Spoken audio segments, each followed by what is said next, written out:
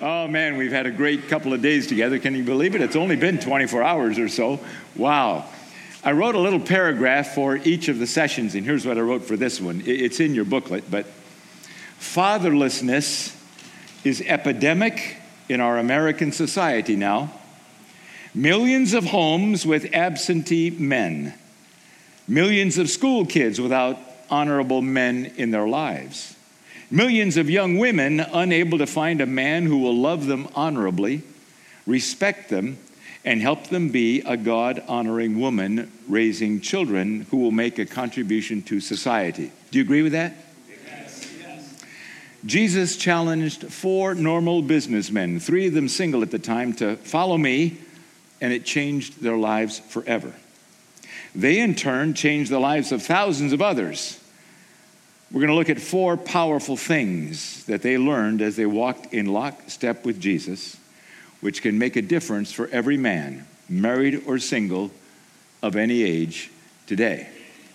So we're going to look at 4 men, 1 radical invitation, and 4 keys to success. And again, just a little bit from this book, The Barbarian Way, that I read to you this morning, Erwin Raphael McManus. Somewhere along the way, the movement of Jesus Christ became civilized Christianity. We created a religion using the name of Jesus Christ, and we convinced ourselves that God's optimal desire for our lives was to insulate us in a spiritual bubble where we risk nothing, sacrifice nothing, lose nothing, and worry about nothing. Yet Jesus' death was not to free us from dying, but to free us from the fear of death. Jesus came to liberate us so that we could die up front and then live. So I wonder how many of us have lost our barbarian way and we have become embittered with God, confused in our faith because God didn't come through the way we thought he should. Is it possible that the transforming power of the church has been lost because we keep inviting people to step into a nice, comfortable, safe security with Jesus? We've created a religious culture in which, even though we're the most blessed society in the history of our planet, our best-selling literature still focuses on how we can be more blessed. Maybe we need to step back to the beginning of this movement. The original call of Jesus was simple: follow me. He wants us to surrender our lives to him and follow him into the unknown, the adventure, as if it means a life of suffering, hardship, disappointment. But if it does, it'll be worth it all, because following Jesus is more powerful and more fulfilling than living with everything in this world minus him. Rather than living a long life, are you willing to live a life worth living? So I'm taking a walk today, and I see something that I say, I got to take a picture of that. So I got a picture for you again. What do you think it means? Here's what it means for me. My life is probably going to change here within a few days as my brother, barring a miracle, goes home to glory. But there's also some things going on in my wife and my life that very likely is going to make a change, maybe even take us out of the state of Florida. And we don't have time to talk about that. But I've come to you this weekend with all kinds of balls in the air like this. And so as I'm walking down the road this afternoon, getting some fresh air, it was as though God spoke out of the woods. Doug, that's you. Get ready. There's a bend in the road coming. Now, have you ever had that experience? And as you anticipated that God was saying, get ready, there's a bend in the road coming, what happened inside of you? No, God, I like my house. I like my job. I like my friends. I like my church. My wife loves it here. Or, God, if you can hold the whole universe together And if you can keep track of 7.5 billion people all at the same time, and if you can make each of us unique one from the other, and if you really do have this great sovereign plan and purpose that you're working, and you're asking me to get involved with you, I'm in. Even if there's a bend in the road and I can't see around the bend. That's where we're going tonight. So I got a song for us to listen to.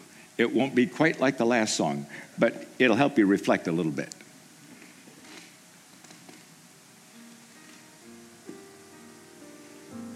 I think I have a song. Do I have a song? Maybe not. Okay, well.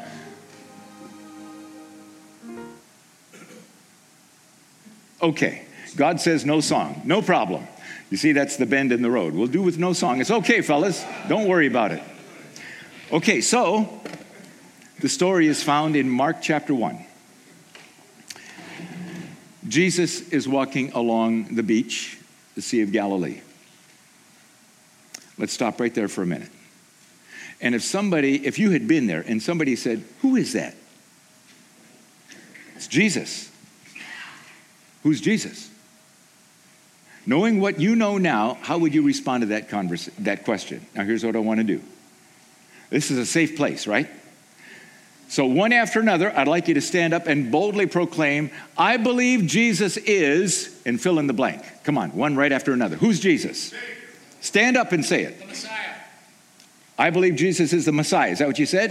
The Christ, the Son of the living God and my Lord and Savior. Amen, brother. The King of all kings. Amen. Is that all? The first one I would give my life for. Oh, my. Amen, brother. Wow. Come on. Who's Jesus? Lord of lords. Christ the Lord. He is the lion and the lamb. Amen. Well done, my brother. He is the light. The light. Good. The light. The way and the truth. Thank you. The Alpha and Omega. Thank you. He is the Word. Thank you. The Good Shepherd. Thank you. The only way to the Father. Oh, well done, brother. Life Redeemer. Thank you. The beginning and the end. Amen. Would you agree? Yes, sir. The one who is there when no one else is. Oh, amen. Amen. Amen. Well done, brother. Would you agree that Jesus is God who came here and put on human flesh, became a human being? Yes. And he came here for the purpose of explaining God to us. Telling us about God and who he is, telling us how he sees us, telling us that all that he has done, and explaining we have a problem with God. And our problem is sin and we can't fix it. But he came here to fix the problem. The unthinkable way that he would give his life in full payment for our sin, and as he did it on the cross, the Father would place on him all of his wrath that we deserved for our sin. Would you agree with that? And as he's dying on the cross, the human race is saying, "God, get out. We'll kill you if we can." And Satan is saying, "I am the victor." And Jesus says, "Nobody kills me. I will give my life as I accept the wrath of God to pay for the sins of humanity, and I will rise up from the dead to be the victorious Savior." Amen? Amen. So that Jesus is walking down the beach. And he comes across two guys that he has met before, Andrew and Simon, as Mark refers to him.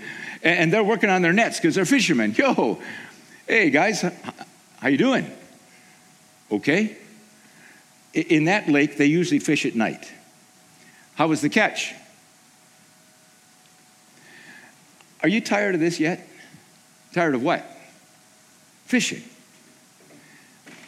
I want to challenge you with a radical thought. What? Leave the nets. Come with me. I'm going to change you from being fishers of fish to fishers of men. What? You've heard me speak. You've seen some of the miracles. Come on. Your life can be much more significant than spending your nights throwing nets in the water. Come on.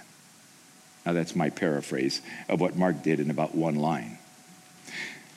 So Mark says they left the nets and they walked down the beach, and he comes and two other guys, James and John, brothers, just like Simon and Andrew are brothers. James and John, how you doing? Okay. How was the catch? You ready to join us? Leave the nets. Other people can fish. Your lives have more significance than that. Make a difference. Follow me. And I'll make you fishers of men. Mark says they left their nets. As they're walking along, I'm suspecting that one of them or two of them are saying, so Jesus, what does this mean? Fisher of men. I don't understand that. Well, here, you fish for fish with deception. That's why you fish at night. You don't think they can see the nets. In a few centuries, people are going to have hooks, and they're going to put bait on the hooks and try to fool the fish. That's not how you fish for men. You fish for men with truth and with honesty. You fish for the purpose of gathering in a good catch, and you take it and you sell and you fill your pockets. It's all about you. Or you take them home and you cook them. That's not what you do with men. You fish for men to serve them and to help them because they're already in bondage and they don't know it. You fish for fish to capture them. You fish for men to free them. And I can hear them saying, can't you? I don't understand. It's okay. That's why you're going to follow me, and I'm going to teach you. And Mark says they went to Capernaum. As you know, there were 2 or 3 cities right on the shoreline, Tiberias, which is still there today, and Capernaum, and the ruins are there, and I've been there. Maybe some of you have. And Mark says they went into the synagogue. So the next day must have been the Sabbath, and they went to the synagogue together. And as you know, if you understand the Jewish background or the way the synagogue works, if there's a visitor in the synagogue who somebody knows and somebody believes to be reputable, they'll ask him, would you like to read the Torah scroll today? And as you may know, every synagogue in the world reads the same Torah scroll reading every Sabbath. So they're all reading the same thing. So it was given to Jesus, and he read the Sabbath scroll. And then he started to talk about it. And Mark tells us that the people were amazed because the way he talked was not like any other rabbi talked. He talked with authority. Thank you, brother. And he talked of truth. You see, he was teaching the men. If you're going to move from fishing for fish to fishing for men, you do so with authority and with truth. All of a sudden, a guy stands up. I know who you are. Jesus, the Holy One of Israel. Jesus says, be quiet, sit down. And everybody's got big eyes as big as donuts. They didn't have donuts then, but big as donuts. What's happening here? The man was demon-possessed. You understand demons, right? Evil spirits. And Jesus cast out the demon and set the man free. Lesson number 2. The power of Jesus has authority over the demonic world. And the power of truth, God's truth. Do you remember when Jesus was led into the desert by the Holy Spirit? And he battled with Satan for 40 days?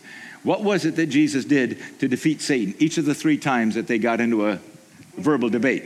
Say it again. Quoted the word of God. He didn't hit him. He didn't argue with him. He just said, thus says the word. The demonic world must submit to the authority of the word of God. Do you understand that? Here's why that's important. The demonic world is just as active in your town and mine now as it was in Capernaum then. Now, I grew up in Haiti. I've told you that. The voodoo capital of the world. So I grew up listening to the voodoo drums at night. I know all about the witch doctor world. And when I was a little boy there, most of Haiti couldn't read or write. And so the missionaries, even if you brought 1,000 Bibles into town, it didn't matter. Nobody could read them. They wanted to know, is your Jesus more powerful than the Satan who controls our community? When I went back as a missionary, while more people could read, that was still the question. Is your Jesus more powerful than the demons that have control in our town? How would you answer that question if somebody asked you that about your town? And then the question, prove it. What would you do with that? I didn't know what to do with that. So I went to a Haitian pastor friend who was older and wiser than me and says, how do I prove it? Nobody's ever asked me that question before. He said, well, stay healthy. What? The witch doctors that live around here are going to be putting curses on you and your wife and your daughter. You'll probably come out of your house one of these days and there will be a little calabash bowl there, and in there will be all kinds of strange looking things. It's been placed there by a witch doctor and everybody's watching. How soon will it take for you to get sick and die? because they reign supreme around here. Stay healthy.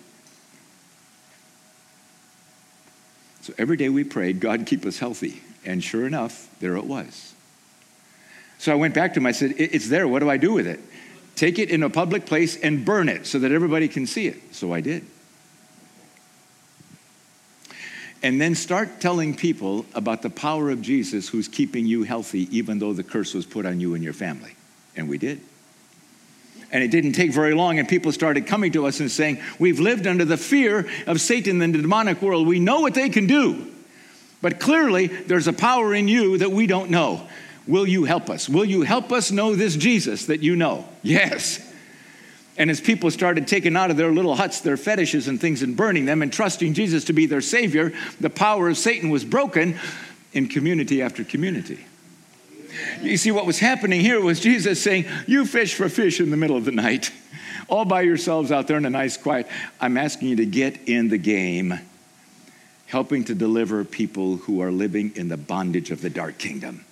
And you do it with truth, God's truth. And you do it with authority, the authority of the name of the risen Jesus Christ. Amen? And you and I have the authority to speak to the dark kingdom if you find yourself confronted with the dark kingdom. In the name of Jesus, I command you.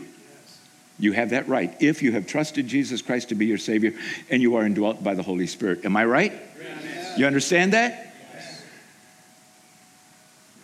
That's powerful. So these four guys walk out of the synagogue saying, wow, what did we just see? And is he saying that we can do that? That we have the authority to use his word against the dark kingdom? Is that what he's saying? Yes. You remember what the Apostle Paul wrote in Ephesians chapter 6? We struggle not against flesh and blood, but against spirits and principalities and the powers of this dark world. Is that just Hollywood stuff, or is that real? That is real. Now, one of the things that the dark kingdom is using in Hollywood is making it look really interesting, fascinating, tantalizing. So we got a couple of generations growing up behind us that are fascinated by spooky stuff, like Ouija boards and other things. The devil is not stupid. He is a great strategist. He looks for ways to attract our attention. Be careful. But if you know Jesus, and if you are empowered by the Holy Spirit, you can stand strong against the dark kingdom. So they leave the synagogue, and Peter says, why don't you come to my house? So they do, expecting they're going to have a meal, and they get there, and his mother-in-law, evidently he was married, according to Mark, his mother-in-law was in bed with a fever, remember? So they ordered pizza. No. What happened, remember? Simon said, would you come in and see my mother-in-law? She's in bed with a fever. Oh, yes. And he did. He took her by the hand and he raised her up and she served them. Lesson number 2. Compassion. Compassion for the needs of people will go much farther than debate. Do you agree with that? Does your church participate in Operation Christmas Child, those shoe boxes, you know, that you send all over the world? Are you impressed with the way Samaritan's Purse responds to hurricanes and tornadoes and disasters? Is your church in your community known as a caring, compassionate group of people? I've had the privilege of serving 3 churches as senior pastor in New Jersey, that wonderful place called Fargo, North Dakota. It really is a remarkable place. I saw somebody with an NDSU shirt on. Go Bison. Wow. And then Williams Bay, Wisconsin. And at each place, my brothers, here's a question that I've asked the elders after I've been there a little while.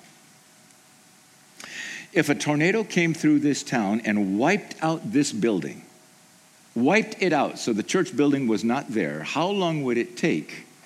Not for the people of the church to say we need to rebuild. How long would it take for the people of the community who are not a part of the church to say, you guys need to rebuild. We need you in our town. Or would it be a long time and they'd say, you know, why don't we put a bowling alley in that corner? Or a theater? Or a bar? Or a strip club? We haven't noticed anything changed in our town, and that church has been gone 5 years. Let's be honest. How profoundly is your community impacted because you and your church are there? I'm a part of a church in Leesburg, Florida that is, as far as I know, unique in the country. About 30 years ago, the senior pastor, who's now retired, had this remarkable burden for the fact that, believe it or not, partially because of the weather and other things, the homeless population in the greater Leesburg area was large and growing. We need to do something about this, he says. So they started a benevolent center that started distributing food. They went to the Walmart and the Winn-Dixie and the Publix and all the other places. If we come every morning, will you share some of your food with us? Maybe it's the day-old stuff, but stuff that maybe you don't feel right. We've got a lot of homeless people we'd like to serve. They built a kitchen in this building so that every night they'd have a nice meal. They serve over 150 people every single night at 5 o'clock, no charge. Then they noticed, wow, we got a serious drug problem and alcohol problem in this town. We need a men's center and a women's center, resident, so that they can live there. And every day, all day, we'll pour the Word of God into them. They'll study the Word of God. We'll get counselors. We'll get job training so that when they graduate out of here after 6 or 9 months, they'll be hopefully free and sober. They'll know Jesus. They'll be discipled, and they'll have a skill that they can get a job. Then they noticed, we've got a serious abortion problem in this town. We need a pregnancy center, counseling center. Then he said, you know what? We've got a lot of people in this town who are either underinsured or they have no medical insurance. I wonder if we could find a number of Christian nurses and doctors who'd be willing to give a portion of their day off free of charge. And they went to the regional medical center. Would you help us build a building? If you'll take care of the uninsured and the non-insured, we'll build a building for you. And they did. We've got 19 acres, and 12 of those 19 acres is all of these ministries I've just described to you. The Benevolent Center, the food pantry, gave away last year 1.2 million pounds of food.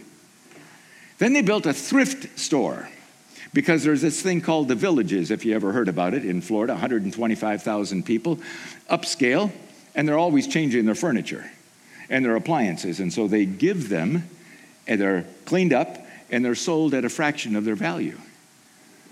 They can sell $10,000 a day worth of stuff, and that money goes to feed the homeless and to care for. There's an example of one church that has decided we are going to make so much difference in this town that if a tornado came through here, it would take 5 minutes for this town to say, we're desperate, hurry up and build. Now, of course, the purpose of all of that is to draw people to Jesus. And it's happening all the time. And then in the middle of that, there's a K through 12 school with 450 kids because Leesburg has about the worst schools in the whole state of Florida. And then there's a church. So what difference is your church making in your community, really? Or is it a building where good people come and they sing and they listen to a good pastor and they go home? And if the building burned down, nobody would notice any difference. That's what Jesus was showing these guys. If you're going to be fishers of men, you make a difference. Mark tells us that after they finished their meal, they started hearing a clamor outside, and somebody went to the door and said, Jesus, there's a whole bunch of people out there. And Jesus went out, and it says, until late in the night, he was healing people and casting out the demons. The whole town had gathered, Mark said. What was he teaching them? Needs bring people to Jesus. That's why the church in the whole world is slowest growing in Western Europe and North America. Because Western Europe and North America tend to be the places that say, you see that Lexus in the driveway? I put it there. You see this 4,000 square foot house? I built that. God, I don't need you. I've done it all myself. Would you agree with that? But you go to China or India or Africa, God, I'm desperate. Help me. Needs bring people to Jesus. So Jesus was teaching them, fellas, if you're going to follow me, and if you're going to be a fisher of men, you got to keep your antennas up all the time. What are the needs? You got to learn to listen well because it won't take very long. And as you're having conversation, any conversation, people will start talking about the pain in their life. Their marriage isn't working. Their kids are on drugs. And on and on and on. Needs bring people to Jesus. till late in the night. He's out there caring for the needs. And they're with him and they're watching. They're asking themselves the question, do I care about the needs all around me? And will I respond to the needs, or will I plug up my ears so I don't hear it? And put blinders on my eyes so I don't see it? That's the barbarian way. Then Mark tells us that early in the morning, Simon got up and looked around, and Jesus wasn't there. Everybody else was there, but not Jesus. He walked all through the house.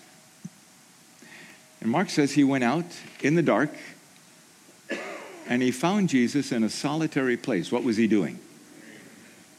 Why? You're right, he was praying. Why? Have you thought about why he went out early that particular morning, having experienced what I just described to you the day before? Say it again. Guidance. Thank you, brother. It was vitally important that Jesus every single day was in lockstep with the Father. Watch this. Jesus has taught me a lesson. There's two extremely dangerous things with people, and because all of us have a little bit of the people pleaser thing in us. One of the most dangerous things is this: attaboys. Well done, keep doing it. And because we respond to applause, if we're not careful, we can veer off the path of what God wants us to be doing, and we're responding to the affirmation and the applause of people. Would you agree with that?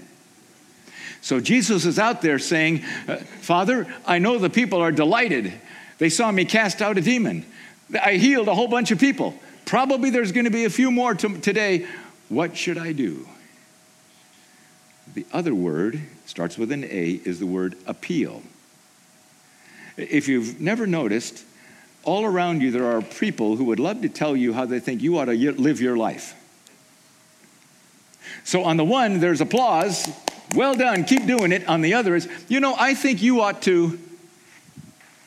That's why Jesus was out early in the morning. Father, I live my life for an audience of one, you. What's the plan for today? So Simon comes out. Jesus, what are you doing out here in the dark? I'm talking to the Father. Why? A whole bunch of people have already gathered. Word spread last night all around town, and to the next town, the whole courtyard is full of people. We got work to do. No, you got work to do. That's why I'm out here talking to the Father. But Jesus, you just taught us yesterday that needs bring people to Jesus. So there's more people with needs. Let's get to work. And Jesus responded something that has transformed my life and one of the most powerful things in the Bible. I've heard from the Father, we're going elsewhere to other villages so I can preach there also, for that is why I have come. Jesus was teaching them, live missionally. Live with purpose. But let the Father define the purpose. Because all around you will be all kinds of people telling you their opinion about how you should live your life. How you should use your talents and your abilities and your resources and your time. But live for an audience of one and be able to distinguish his voice from everybody else, including your kids and your spouse. Now, by God's design, who's the leader of the family? Point at yourself. Me, us, you're right. Not a dictator, but we lead our families. We take their hands and we say, come on, let's go. We're going this way. Why, Dad? Because God says we're going this way and we're following Jesus together. And now let me tell you, son or daughter, how do I know that? How did I discern that Jesus is leading it this way and not that way or that way? You see, Jesus was saying to them, fellas, you fish for men much differently than you fish for fish. But as you're living a life on purpose, you're making sure that the Father is giving you the direction of purpose. Because you will always have many options before you.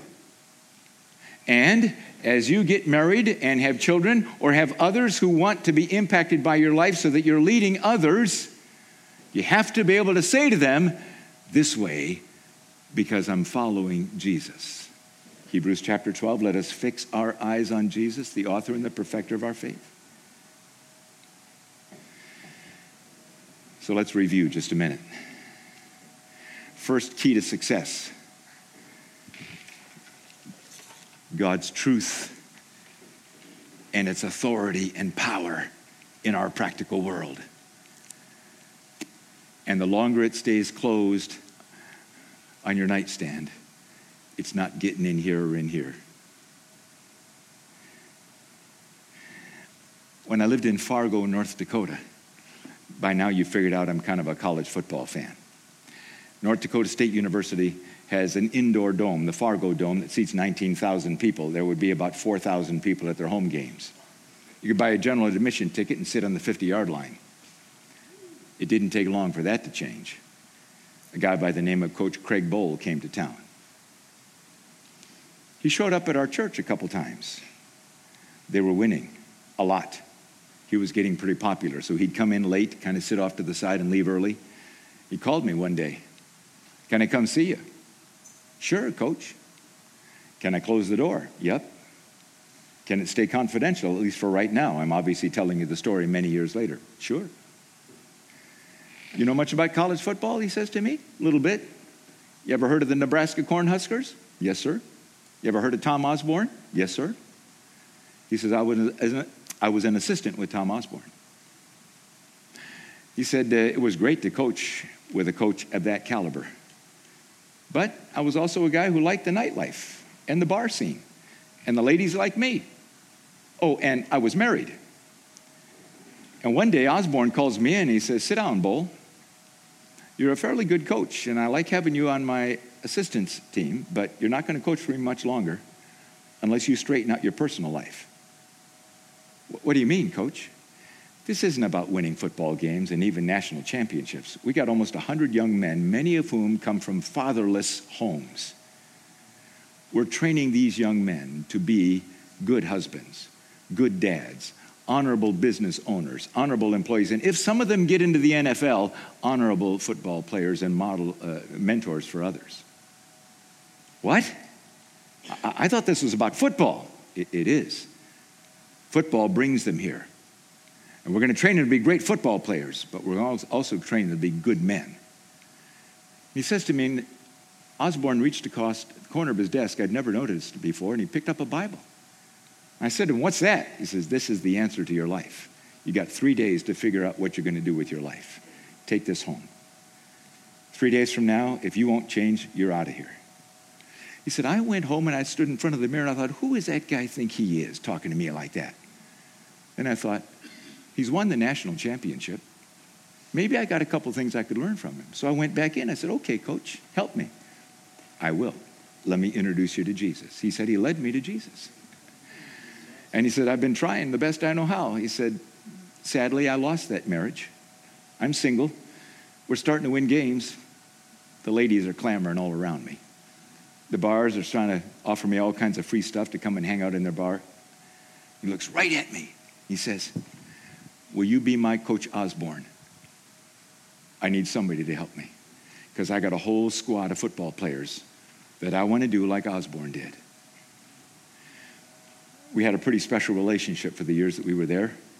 And if you follow college football at all, they are now the 5-time consecutive national champion at their level in college football. They're D1. He's gone on to coach at Wyoming.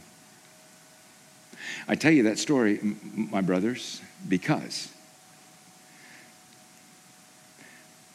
in the real practical stuff of life, that's where God-honoring men make a difference. And we make a difference by being men of truth and men who can handle the truth with authority in a world that is going to hell in a handbasket, if I can say it that way. You know what I mean by that. We are courageous, strong men who have compassionate hearts, and we see the needs around us, and we respond to those needs tenderly, starting in our own family. We are men who recognize that we listen well and we watch because it's the needs that bring people to Jesus. When they find a need, a health need, a financial need, a relational need, an addiction need, then their hearts are ready and open to hear about Jesus who can help them. And we are men, no matter how successful you might be, who make sure that you're living your life for an audience of one. And you're disciplining yourself to take time to meet with the King every single day with one question: what's the plan for today, Father? Because I want to make sure I live this day in lockstep with you and leading my family. So that when it's all said and done, if you and I can pass those 5 things on to our kids as they grow up and become adults: truth and its authority, compassion, alertness to the needs around us, time with the Father, and living missionally on purpose, now we make a difference in our world. Would you agree with that? Now let's see if they've figured out that song. Have you guys figured out that song? The picture with me for a minute. My guess is if every one of us came back to this room 1 year from tonight, and we started writing down on a piece of paper, like Petey's habit's been writing over there, all the changes that have happened in our life from tonight to 1 year from now. Can you imagine? I wonder for how many of us is God saying this weekend, get ready. Because if you'll follow me, the road is about to take a bend. And I can understand because you can't see where it's going, but look at the colors of the trees and recognize that they're a picture of the sovereignty and the power of God controlling the movement of the planets that actually changes the colors of the leaves. You can trust me with what's around the corner.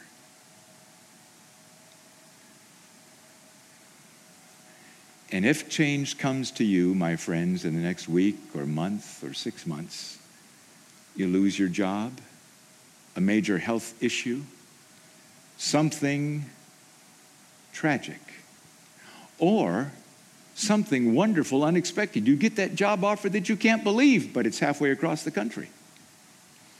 And you gather your family around you. Are you going to say, look at the raise that was just offered to me? Or look at the perks and the bennies? Or are you going to say, I think Jesus, sovereign of the universe, is asking us to take a faith step with him and move? And is your family going to respond, Dad, husband, what have you been drinking? Have you lost your mind? Look at our family lifestyle here. Or are they going to say, like we saw last night, you're a man of God and you speak the words of God. We're with you, Dad. Let's talk to him right now. Almighty God, do you have some changes planned for us? Are you looking, as it tells us in 2 Chronicles 16:9, the eyes of the Lord roam to and fro throughout the whole earth, looking to strengthen those whose hearts are fully committed to him? Are you looking for men, oh God, right now, that you can use to make a significant difference in our world? But it's going to require change, a step of faith. Are you looking for men who are growing and building their marriage relationships so their wives are with them and trust them and are also seeking the face of God so they're willing to make those kinds of changes? Are you looking for men who are mentoring their sons and their daughters and teaching them how to know the leading and the guidance of God?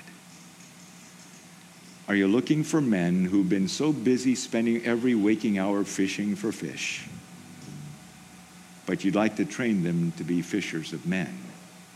And that doesn't mean being a missionary or a pastor. It means living life according to the truth of God and in the authority of God.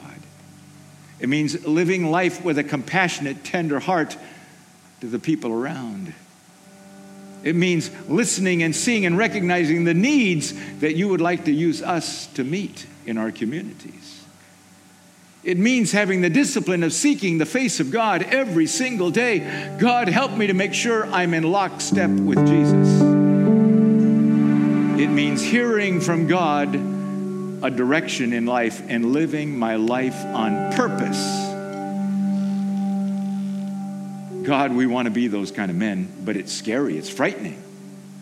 So as we sing this last song together, God, I'm asking that you'd speak powerfully into our lives. And then this last night that we have in this remarkable place, Jesus, I'm asking that you would grab a hold of each of us and have a powerful conversation with us about where are we in this journey with you. We open up our lives to you, oh God. We want to be those kinds of men. And so we lift our voices to you now in Jesus' name. Amen.